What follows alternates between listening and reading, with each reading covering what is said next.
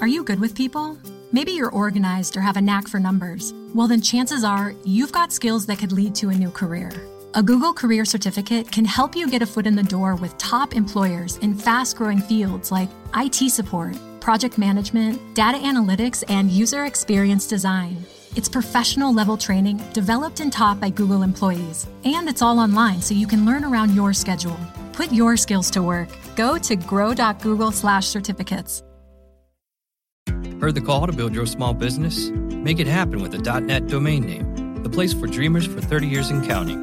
Visit keepdreamingup.net for tips and advice, whether you're just getting started or looking to grow. That's keepdreamingup.net.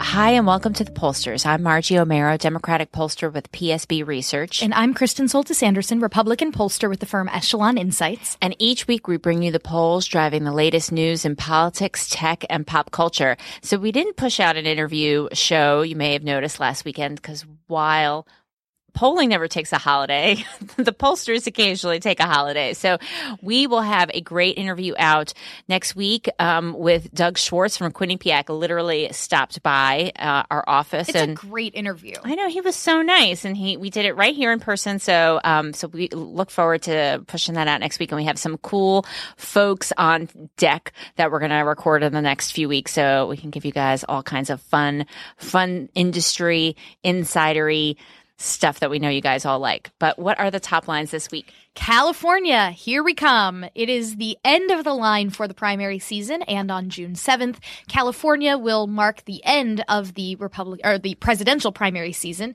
We'll take a look at what the polls show about Hillary Clinton and Bernie Sanders' final battle. Then who wins in the empathy wars? We'll take a look at some research on 2012 ad spending and its impact on whether people think that Mitt Romney cared about people, and some research on what millennials think Republicans do or don't care about. Then we'll take a look at some polling of Rust Belt voters and also talk about Gary Johnson and how pollsters are handling third parties. Moral values and what people think is morally acceptable differs greatly across different religious groups. We'll look at some Gallup data that's just come out on that topic. And finally, we'll look at the happiest places to travel and the sports that people like the most and how that has changed over the course of my lifetime. Right. So first we have the poll of the week, which is from MTV. So MTV has a new project, a new series called Elect This. And they are doing some regular polling of their demo of 18 to 34-year-olds. And then they're releasing them in like a little video top line, essentially. So yeah, so forget about podcasts. They've moved on to doing a little video explanation of some of their key numbers, and I think they're calling it Infographica. And it's on YouTube, and we'll link to all of it in the show notes. And my husband loves it. He's, because he's very visual, as I've said before. He loves infographics. Whenever doesn't matter what the conversation is, he always wants to bring it back to infographics. So he was very excited when he saw this. He's like, oh my God, I love, he would give one of our children a middle name of infographic. It'd be good. That's how much he likes them. But they will have, they have a pretty cool video there. And one of the things that I thought was pretty interesting from their polling release, it's probably not a surprise that some of the issues that people find important, things like guns, that's in the video, and LGBT rights. But the number that I thought was pretty interesting, 7 in 10 millennials say, this election is exhausting. I wish it were over. I second the motion.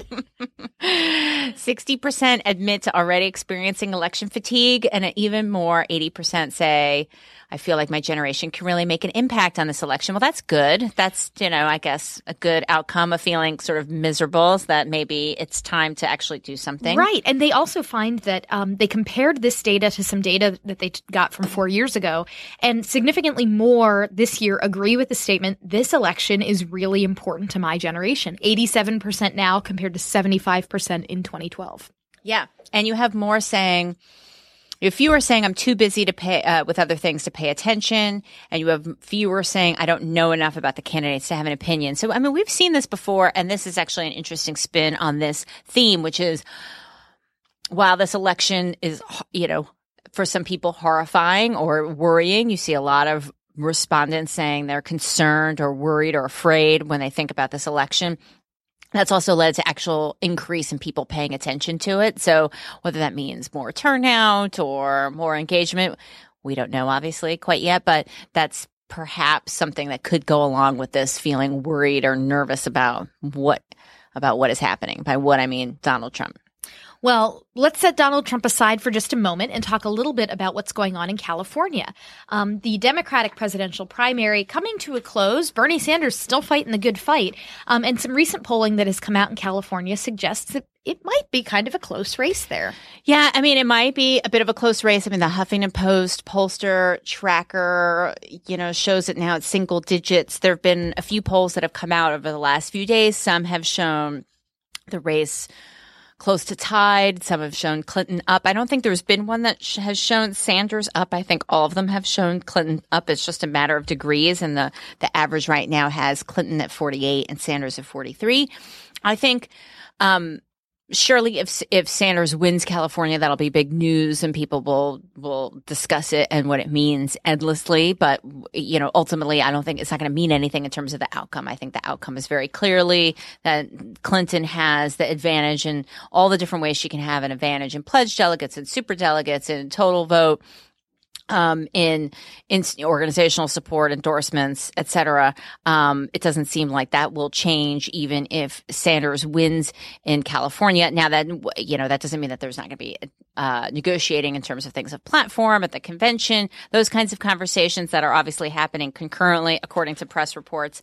But it does mean that people are still thinking about the Democratic primary and what does it mean for for Democratic unity. Look for a piece I'm going to have at CNBC.com soon. I don't know, I guess before the end of the week. This is Thursday, so today or tomorrow, talking about all the different numbers on unity. We talked about some of these last week, that they're actually a little bit better than they were in 2008 on some of these measures. So I don't know if any of that stuff scrambles. If something different happens in California, we'll see. But it's going to be, I guess, nonetheless, something that people are going to get excited looking at. I don't know. I mean, meanwhile, Trump cruised to victory in his Republican primary without that much of a fight. He's obviously still damaged. So, it's not like going through a primary, a tough, long battle ends up meaning that you're damaged, and not going through a long battle means that you're not damaged, because obviously that's not true when we look at the election currently. Yeah, I mean, Trump has been attacked by his opponents, but, he's had a couple of weeks now where he's not been attacked by people on his own side. Right. And so the question still remains, how much will things change for Hillary Clinton if and when she becomes the presumptive nominee? And I wonder if media outlets, because of the way the Democratic Party does pledged delegates versus super delegates, I remember Chuck Todd saying that, they would call Donald Trump the presumptive nominee once he was the only man left standing, or once he had secured that 1237 number. And they were able to call him the presumptive nominee before he locked up 1237 because everybody else had suspended their campaign. Right.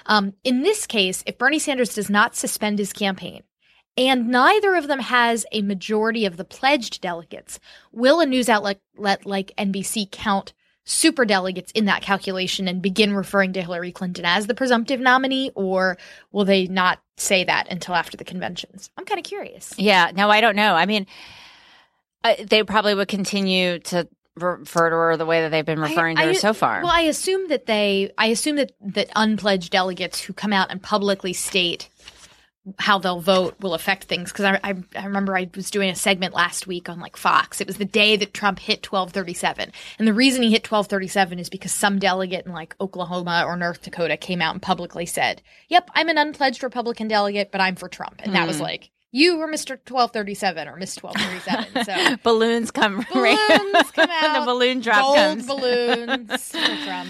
So there's also some other polling about the challenges that Hillary Clinton may be facing. Of course, there have been some headlines this week about the FBI's investigation into the private email server that Hillary Clinton used while Secretary of State. Morning Consult did a poll where they wanted to find out how much of an issue is this in people's minds. Both the private email server question and the question about the paid speeches she gave as Secretary of State, or that she gave after she left the office of Secretary of State, excuse me. that 48% of people in this Morning Consult poll say that they view Hillary Clinton using a private email address as a major problem, 24% say minor problem, 18% not a problem at all, and 10% say they have no opinion. There's a big difference, or a slight difference, not a big difference, between the percentage of people who say that the use of the personal server was illegal. About half say that. But then when you frame it as, is it ethical or unethical, 58% say they view it as unethical to have used a private email server. On the issue of the speech transcripts, it seems as though people know a little bit less about that. Only 29% of people say they've heard a lot about the story.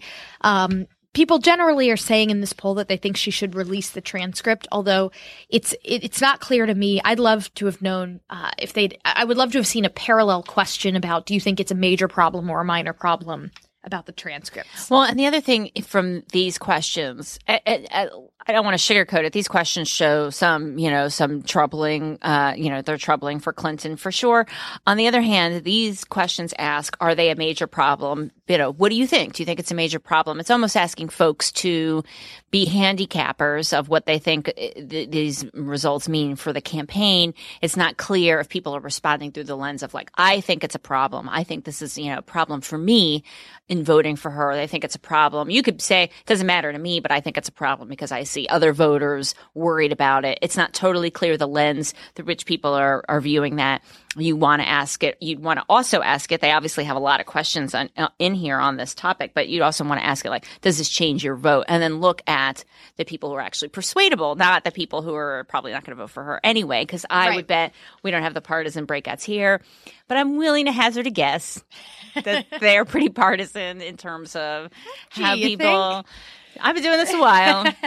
I'm going to go out on a limb here. I have a feeling the responses to the email server and the speeches are going to be partisan, breakout. So I guess the question is, which I still don't know the answer to, and I don't want to be Pollyannish, like, are there a lot of swing voters, single issue voters who are going to be moved based on this, that they were otherwise on the fence? They weren't sure how they were going to vote. They're going to vote based on speech transcripts.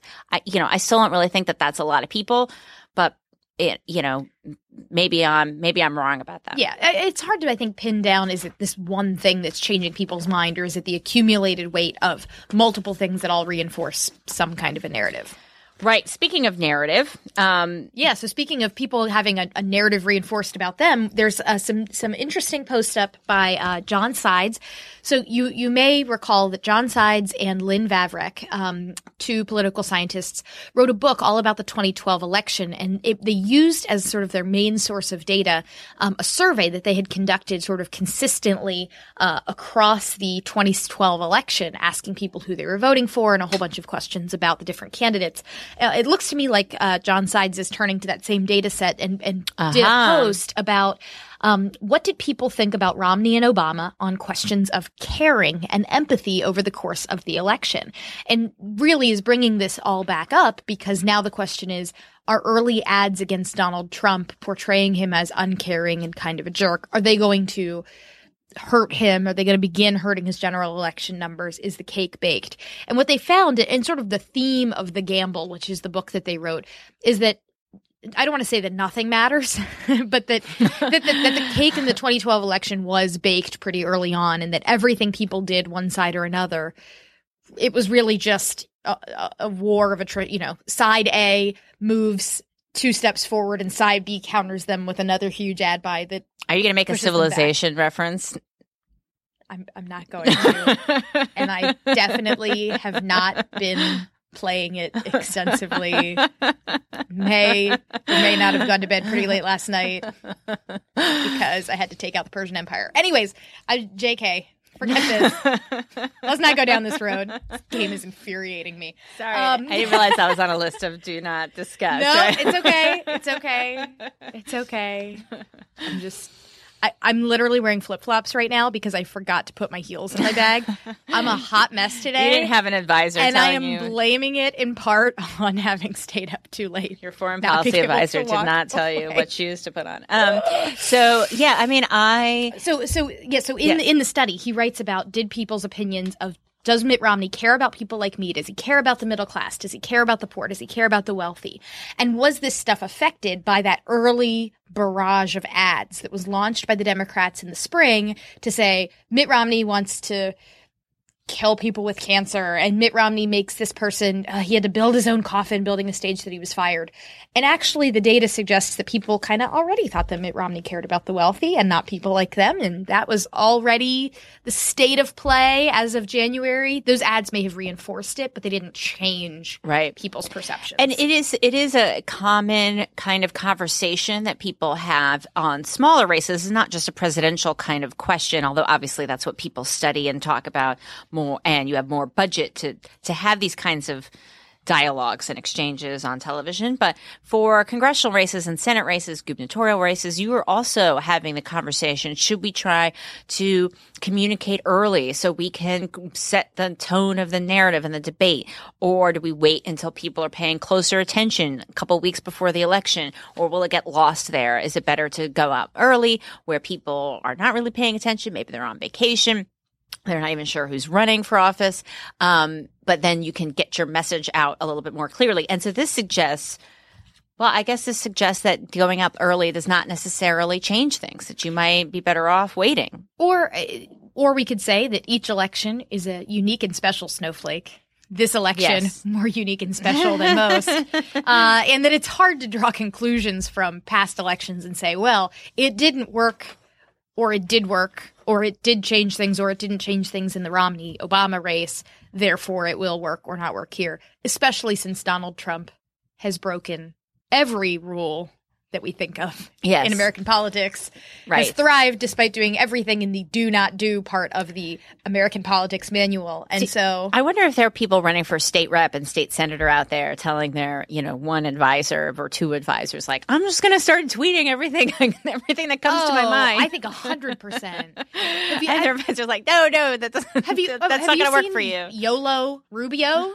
Rubio on Twitter, I think in the course of the history of Marco Rubio in politics, has never quite been like late night Twitter Rubio as of late, where he, goes after reporters and like, it's not quite the same as Trump, but he's learned some lessons. Yeah. He's learned some lessons from small hands. Yes.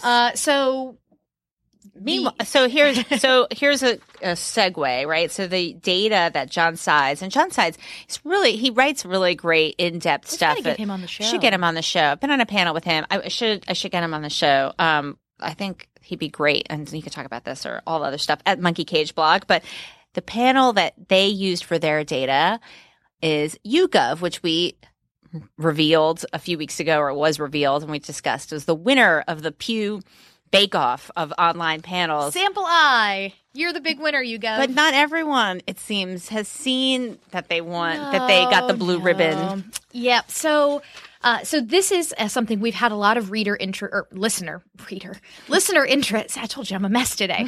Listener interest in this probability versus non-probability debate, which for those of you who did not listen to the full David Rothschild interview and or found my overly long description of this unsatisfying in some way. The quick description is that most polls are done by either calling people on the phone, and that you're getting kind of a random sample.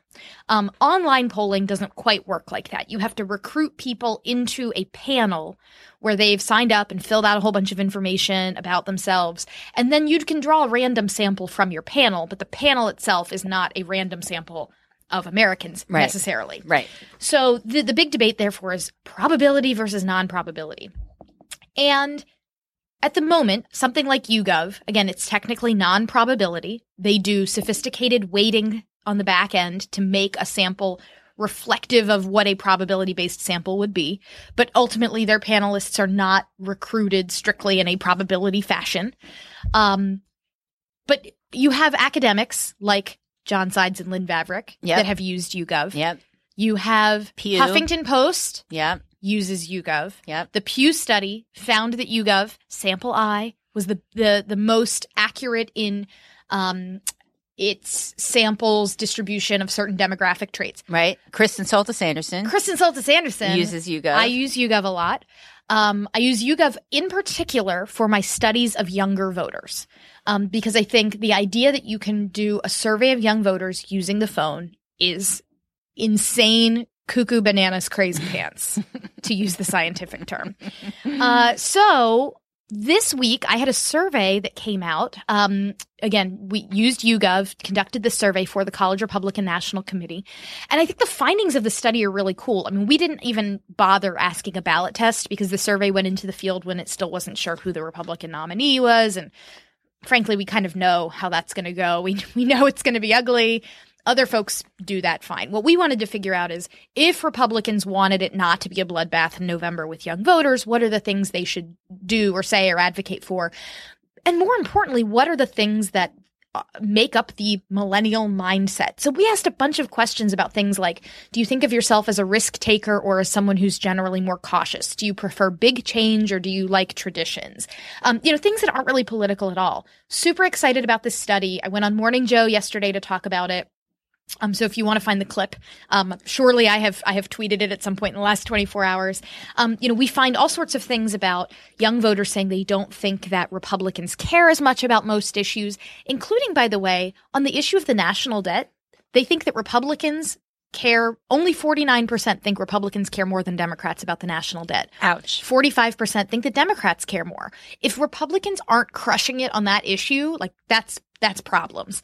But then we also find, we did some focus groups where we asked people to kind of build their own candidate and found that, people, college students in particular, want candidates who care a lot about a candidate who's kind to people of all walks of life. Mm-hmm. They view equality as really important, and they view all different types of equality as very linked. Like we would have things where, this candidate cares about racial equality, and they'd cross it out and they'd be like, well, racial equality and gender equality and income inequality, these are all linked together. Right. Millennials don't like labels. Yeah, they don't like labels. Intersectionality, I guess that's a label.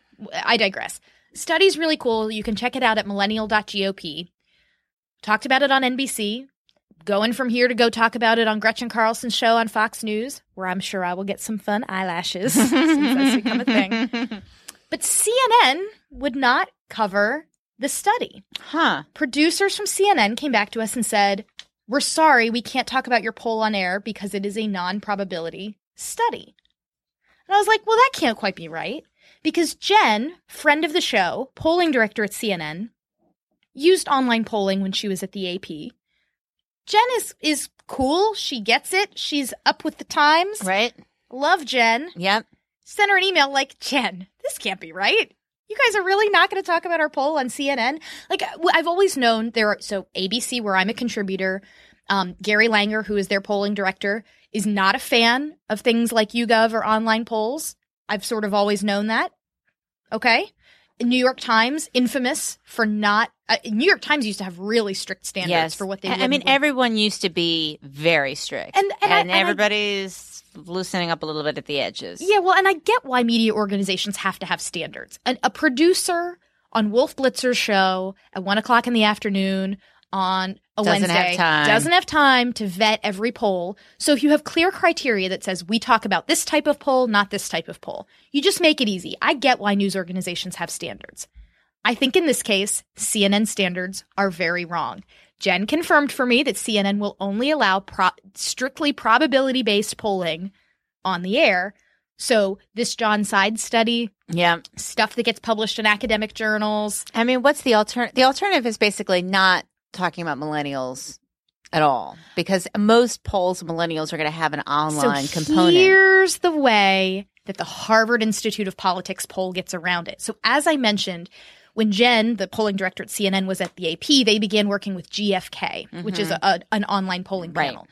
But what GFK says they do differently is they don't let, just anyone into their panel, or their recruitment process for their panel, they say, is probability based. Right. So that's what Pew, I think, does too. So they recruit people by phone, and then if they don't have internet access, people by they phone. Give it to they give you, so you're getting rid of the bias, or you're theoretically trying to get rid of the bias of, oh, well, this person doesn't have internet access. You're letting them into the panel, which is, I think, really good if you want to do a study of seniors or something, or people in rural areas. That is an important thing to have. Right.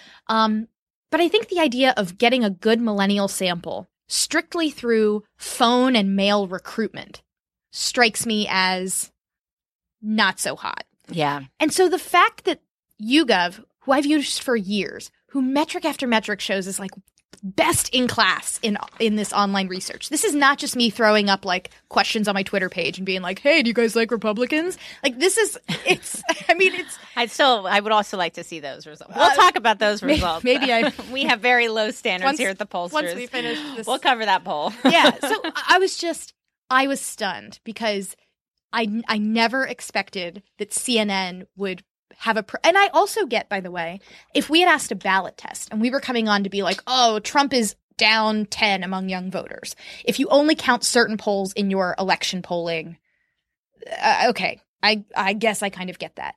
But we didn't even do the horse race. We didn't even do the horse race. It was just findings about like, do millennials think of themselves as cautious or risk-taking?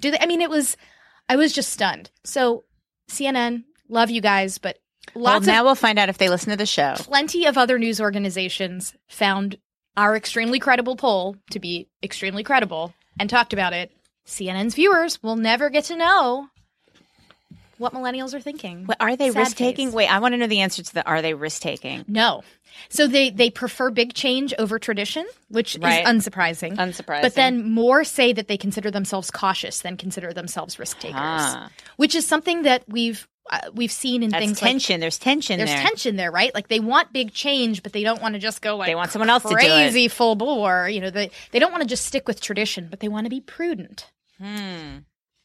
Alas, there's lots there to unpack that Republicans can use, I think, to be smarter in how they approach younger voters.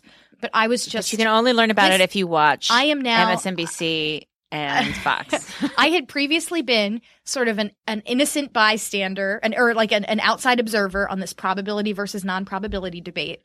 And now I'm like emotionally invested. Like, wait a minute. There is a news organization out there that is holding on to some, I think, frankly, very silly. Well, we got it. We got it. I'm not. Love you, Jen. Love you, CNN. Not. It's okay. We don't. Very we'll disappointed to discover this artifact. Yeah. No. It's a real. I mean, it's a huge. I mean, it makes a very important point about what are the standards and are you adjusting them to reflect the reality of the industry, the reality of what we know to be true. Are you updating things to know based on what we know is good methodology and. Frankly, this is a study of millennials. This, in my view, is the best way you would study millennials. Yeah. The best way. But because of a sort of a blanket prohibition, poll can't get talked about. Right. But if you go to like CNN.com, you can find all sorts of articles of people being like, oh, this eHarmony poll of whomever says that 3/4 of men like long hair. We also will cover all those too. Our standards are real low on the show. Where is that one? We will cover anything on this show. If we just disclose this poll might be garbage, but it's still funny. But it's still funny. So meanwhile, an outlet that does also talk to use online polling is Bloomberg, and so my old firm Purple continues to do work with Bloomberg Politics, and so you may have heard this referred to on Morning Joe last week. Purple Sliced, which Joe Scarborough said, purple slice, not just for breakfast anymore, or I love that purple slice, or made some joke about that. And Al Hunt gave a shout out to my friend and former colleague, Doug Usher, who helped run this poll. So they did a poll of the folks in the Rust Belt. So remember, they did a poll of married women about a month or two ago. This is now of folks in Rust Belt states. And I guess this is a theme from this week. I mean, we're not really kind of digging deep of like, Trump's up 2 in this poll. I mean, we usually don't do that anyway. But what I think we're seeing this week in particular, since it's a little bit slower than some of the other weeks in terms of major outlets pushing up polls, is that everybody's trying to come up with a new way to look at the data. There's so much polling. It's not simply about who's up, who's down. It's what else can we learn? What other groups are there? What other questions can we ask? What other kinds of analytical tools can we use? And you can see this in some of the outlets that have done voter modeling or looking at primary voters or looking at different audiences or asking open-ended questions, which we talked to Doug about from Quinnipiac. Or, everybody's trying to find some other way of exploring what's happening. So we're not just simply asking who do you think cares more about people like you, in every outlet ad nauseum until November. So This poll does that by looking at Rust Belt voters. And I think what was interesting is there's this theory on the Republican side that Trump's going to kind of reshuffle the map, and Rust Belt voters who are aggrieved and worried about the economic direction of the country and job loss are going to all flock to him, even if they're in traditionally Democratic states. Now, not all Rust Belt states are Democratic states, but quite a few of them are, places like Michigan and Wisconsin and New York and so on. And this poll suggests that, in fact, that doesn't seem particularly available to him currently, to Trump. Clinton is up with voters in the Rust Belt states. Trump is only up 4 with white voters in Rust Belt states, and Romney won pretty substantially with white voters overall. So this, suggests that there's potential some worries here for Trump with this group of way of, reshuffling the map, especially if you're going to have southeastern and border states are going to be also shuffled in a way toward Clinton based on Trump's views and statements on Latinos. So, I think this is, just another sign of Trump being damaged. I mean, obviously, he's still, the national horse race is still tied. But if you look beneath the surface, I mean, some of these trait dimensions, and some of these are awesome, by the way. Like which ones? Would be a good guest in my home. Oh, that's good. Oh, I didn't see that one. Would be a good role model for my children. I think that's an excellent question, if I do say so myself. I wonder, was there a really, really fabulously smart woman who added that one to the survey at some point in her career? So yes, I think that's a very strong question. Yeah, it would be a good role model for my children. Clinton wins that one, although not overwhelmingly. Oh my gosh, 47% of people think that they're not sure who would be a good role model for their children. But that's actually the lowest Trump number out of all these traits. It is the lowest Trump number. It's the highest not sure and the lowest Trump number. Yeah, but would be a good guest in my home. Yikes, that one's pretty divided, but Clinton wins, beats Trump. I would love to know. So what I love about questions like this is, you do get to see who's leading on what things. Trump leads on will change the way Washington does business by like a huge margin. Trump wins on things like knows what it takes to create jobs. Trump wins on has new ideas to lead us into the future, which surprises me. On will combat terrorist threats, home and abroad. I mean, these are ones where Trump wins. And then Clinton wins on things like has the right temperament, is ready to lead on day one. She understands the challenges of people like me, cares more about people like me, fights harder for the middle class. So this is going to come down to which of these attributes matter most. Oh, and then she wins on foreign policy while he's winning on combating terror. So this is, I would love to know of these attributes. Some Trump is clearly winning, some Clinton is clearly winning. Which ones wind up being the most important? Right. Which ones wind up driving the day? If you're somebody who says Trump's better on terrorism, but Clinton's better on foreign policy. So, Purple Gang, you need to run a regression on this and release it, I guess, right? Yeah. What are the drivers? What are the drivers? So, it is quite interesting, and I like this. We've seen this in a lot of other polling. Will change Washington. That Trump always wins, right? And it's kind of like I think it was Obama said during the Correspondents' Dinner, or maybe somebody else, or maybe it was one of the comedians. We wanted change, but we just didn't specify what kind of change, right?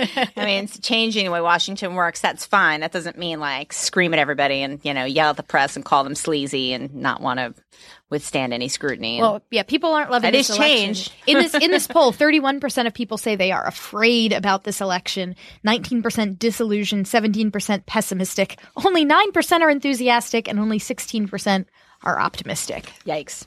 Yikes, indeed. Well, that's very much like millennials. But one thing that this poll found is a segue to our next topic that we're seeing a little bit more questions on. We're seeing more outlets ask this question. Would you be open to a third party candidate? So for a plurality said, yeah, I'd be willing to consider a third party candidate. It's a low bar because it just said, would you be willing to consider? Sure. That's easy to commit to, but that's a plurality. And, have been more outlets asking about Johnson Weld third party candidacy, the Libertarian ticket. And one poll, is this Quinnipiac? No, Monmouth shows them at double digits, 11 points for Gary Johnson. What do you make of this? And if you look at the crosstabs, which thank you to Monmouth for releasing crosstabs. This is what I said a couple weeks ago when we talked to Doug from Quinnipiac. I praise him for releasing crosstabs. Here we have crosstabs on this one where 13% of Republican voters say they'd vote for Gary Johnson, which is almost as much as he gets among independents. Yikes. So he is picking up a lot of Never hashtag Trumpers. Never Trumpers. A lot of hashtag Never Trumpers are, I can't even say it. There's feel the burn, but for Gary, sorry, I saw it on Twitter and I was like, this is so juvenile. Because he's a marijuana advocate before it was cool, folks. If you don't remember, Gary Johnson. Last we heard of him. Before I wasn't talking about burning. I was talking about the feel the part. Oh, I see. Got it.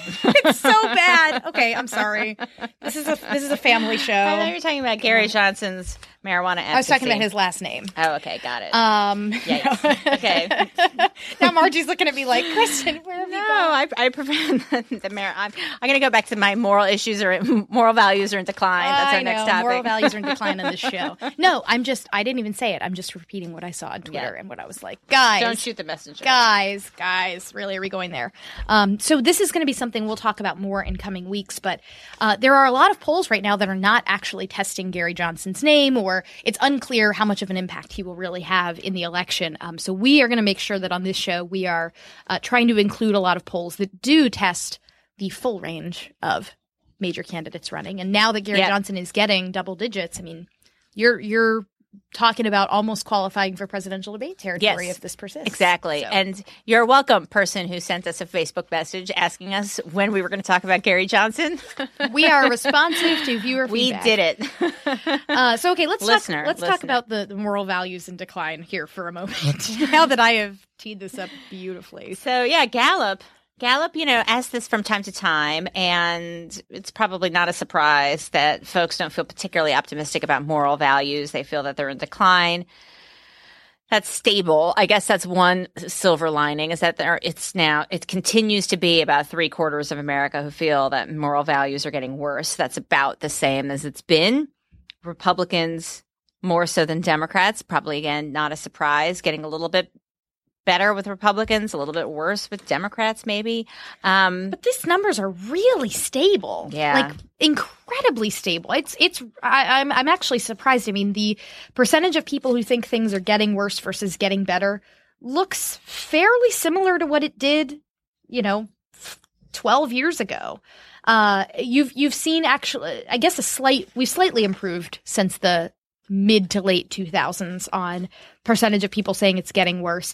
And also, I mean, if you look back over the last 4 years, the percentage of Republicans saying it's getting worse has stayed in the mid 80s. The percentage of Democrats saying it's getting worse has stayed in the low 60s. There has not really been a lot of movement. No. I mean, there's also then this other question: how would you rate the overall state of moral values? Poor, only fair, excellent, and good combined, since those are not very high individually. And a plurality, say poor, 43%. It hasn't broken 50%, but it's getting close. I mean, it probably will eventually, but it's been hovering in the 40s for a while now, for over a decade. I mean, but here's I think the important issue, and Gallup has other questions on this, is what are people thinking about when you ask about moral values? What exactly what's the reference point? Because you say moral values, and you could be thinking about people being rude to each other on the subway. You could be thinking about, like the things that we think of when moral values, like what Gallup asks about abortion, doctor-assisted suicide, cloning animals, gay and lesbian relations, having a baby outside marriage. Those are some. Wearing fur is one of the common. Polygamy, extramarital affairs. These are some of the categories of things that they ask about. They don't prime people and say this is what we mean when we say moral values, but this is in the same wave of work, the values and belief poll that Gallup does. And I would say, as a Democrat, as someone on the left, like some of these things, well, first of all, the wording on some of them, doctor-assisted suicide, that's not the language that folks in the Death with Dignity movement use, but never mind that part. Some of these things you can include them as moral values, but there are all kinds of other things that are also moral values. How we treat each other, how respect for each other, tolerance, kindness, the things you were talking about that came up in your millennial work. Mm-hmm. And that's not included here. It's things like gambling, premarital sex, stem cell research. These are very specific, like kind of check. Do these meet some kind of definition of being moral? And folks on the left kind of find that like nails on a chalkboard when we include that as like a sign of moral values. Yeah. And I did a study back a couple of months ago on the eve of the Pope's visit for the Shriver Report, where we were doing a study of American Catholics. And of all of the questions that we asked her, it was like, if you do X, does that make you a bad Catholic? Most Catholics were pretty permissive on a lot of the things that you see on this list. Yep. But the one thing that they said, you can't be a good Catholic if you are not kind to the poor, or if you're like, if you care too much about material things, I think. Or it was something about economics rather than the stuff we think of as quote unquote social issues, which was the thing that people said, no, if you're a good Catholic, you do need to be generous and kind to the poor and not just materialistic and focused on making money at all costs. Right. So I thought that was very valuable to know, that people do think that this drawing this line between economics and morality, I think, is kind of silly. Yeah. And, the other thing, too, that is interesting here is the thing that's considered the least acceptable across a variety of religious groups, and they break it out by Jewish, Catholic, Protestant, Mormon, is extramarital affairs. Now, not to defend affairs here, but that's something that is, I'm just going to hazard another one of my guesses here, is more common than things like cloning animals, that people do, medical testing on animals. I cloned humans in my backyard last week, Margie. What are you talking about? I mean, I know people buy things that are tested on animals, but people don't actually do that themselves. If they saw it, they may feel differently, maybe not. But extramarital affairs, that's something that I'm suspecting is more common than this, sort of single digit morally acceptable number that it is across religious groups. So, there's a discrepancy between what people say is morally acceptable and what they ultimately do that you can't really glean from these data. I also remember seeing some crosstabs on this where it showed that it was, people are always making the broad brush assumption, oh, well, millennials are more permissive on stuff than older voters. And it was actually extramarital affairs was one of the topics where younger voters are more disapproving than older voters. Because they haven't been married as long. That would be my guess. That was another one of my guesses. See, I was thinking it's because older voters come from, like, they were raised in the Mad Men era, where, like, this was, I don't know, maybe. We don't know the answer to that question. But yeah, like premarital sex is, most religious groups, are a majority of them, aside from Mormons, say that that's morally acceptable. But probably these numbers, which range from 50 to 88, are lower than the percent that actually have premarital sex. Again, just a guess. I don't know. That's not sort of the purpose of this study, but it's just something to think about when we think about talking about moral values. And the last point I'll make on this is that a separate question said, regardless of, and this is also Gallup, regardless of who wins the election, what single issue or challenge are you most interested in having the next president address? And moral issues, ethics, religion, all taken together, is at literally the bottom of the list with 2%. So I guess this is not what it's not what people say they're going to be voting on this year. Yeah. And certainly, one of the things, so in this millennial study that came out yesterday, I had a couple of questions about, well, you don't ask a lot of questions about like religious values and stuff. One, it's because that's not really defining how millennials care about things. But even if you think about this election, Donald Trump, 2 Corinthians, I mean, he is not, even though he's been endorsed by evangelical leaders, he is not putting like the Bible at the front of his campaign. So, who was the person who tweeted like 2 Corinthians walk into a bar? I was 2 Corinthians too furious. I claim. I mean, I'm never going to win a Bible quiz of any kind. A Bible pop culture reference. But I still found that. I'm also not running for Republican candidate for office, but I thought that was pretty funny. All right. So last but not least, let's talk about some things that make us happy. It's summertime. Everybody's going to be doing some traveling. We're kind of in a fun era of sports where you've got the basketball finals going on, you've got baseball in full swing. So we took a look at 2 studies. One is, which countries do people tend to give the happiest online reviews from? Yeah, I found this. Well, first of all, I went to the Eastern Shore this weekend, and on the way out, I had to stop at a bakery. And it was like a bakery where like they had stuff for kids very clearly. And I was like, okay, I bought stuff, and then I asked if my daughter could pee in their bathroom. They're like, no. And I was like, I'm going on a Yelp and I'm going to give them a nasty review. Like, you can't let a 4-year-old pee. Like, what? That just seems insane. And then I thought better of it. But anyway, according to the study looked at how happy different cultures are based on the number of their different breakouts of their reviews, how many 5-star reviews, 4-star reviews, and so on, from a outlet I never heard of called Get Your Guide. And some of the more angry reviews came from South Korea and Mexico, while the happiest reviewers came from the Czech Republic and Russia, of all places, which I would not have expected given a similar study that came out, well, not similar, but comparable study that came out in the Atlantic about smiling, where you may not be surprised to learn that Russia is not home of a lot of smiling compared to other places in terms of, what people associate smiling with, honesty or intelligence, that's not necessarily how people think of Russians. So, but nonetheless, they are happy because they are giving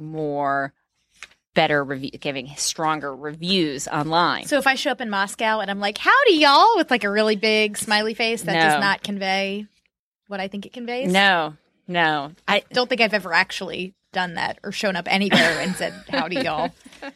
That would probably, not even at the APOR conference in Austin. Not even at the APOR conference in Austin. Yeah, I was listening to this American Life episode once, and somebody was, I guess they were it was an American living in Moscow, and he was set up with a Russian woman, and they went out, and she was just like talking about like how miserable everything was, and he's like, oh God, she didn't like me at all. Like that's, then afterwards he hears from the friends like, oh, she really liked you. 5-star review. She had a great time. 5-star review of your day. He's like, what? So yes, that's a common trope about the Russian experience. Anyway, so speaking of other things that Kristen likes to do, sports, not angry reviews. Kristen likes sports. I do. Well, last weekend, Memorial Day weekend, it was the Indy 500. I was at a friend's wedding the week before. I got to go to Indianapolis Motor Speedway. My dad has loved auto racing my whole life, and I always kind of thought it was cool, and then kind of sometimes would pretend like I thought it was cool so I could stay up late when I was a kid watching F1 races. Good strategy. But then sometimes was just like, it's just cars driving around a track in a circle. I don't totally get it. And now I totally get it. I am in. I am sold. I am a believer. And so I wanted to figure out, things like auto racing, have they gotten more or less popular over time? Have things like basketball gotten more or less popular over time? And there is a great data set from Harris that goes back to 1985, tracking people talking about the sports that they like the most. Pro football, which is like the big kid on the block, dominates today. The most recent polling they had on that showed that pro football was at the top, but auto racing had stayed consistent. Actually, now I'm wondering, I feel like this thing that I screen grabbed did not actually go all the way through to the future, but I did look at the poll, and it was, pro football has been very popular, baseball has declined in popularity, and you have things like men's golf that have always been the top sport of around 4% of people. So.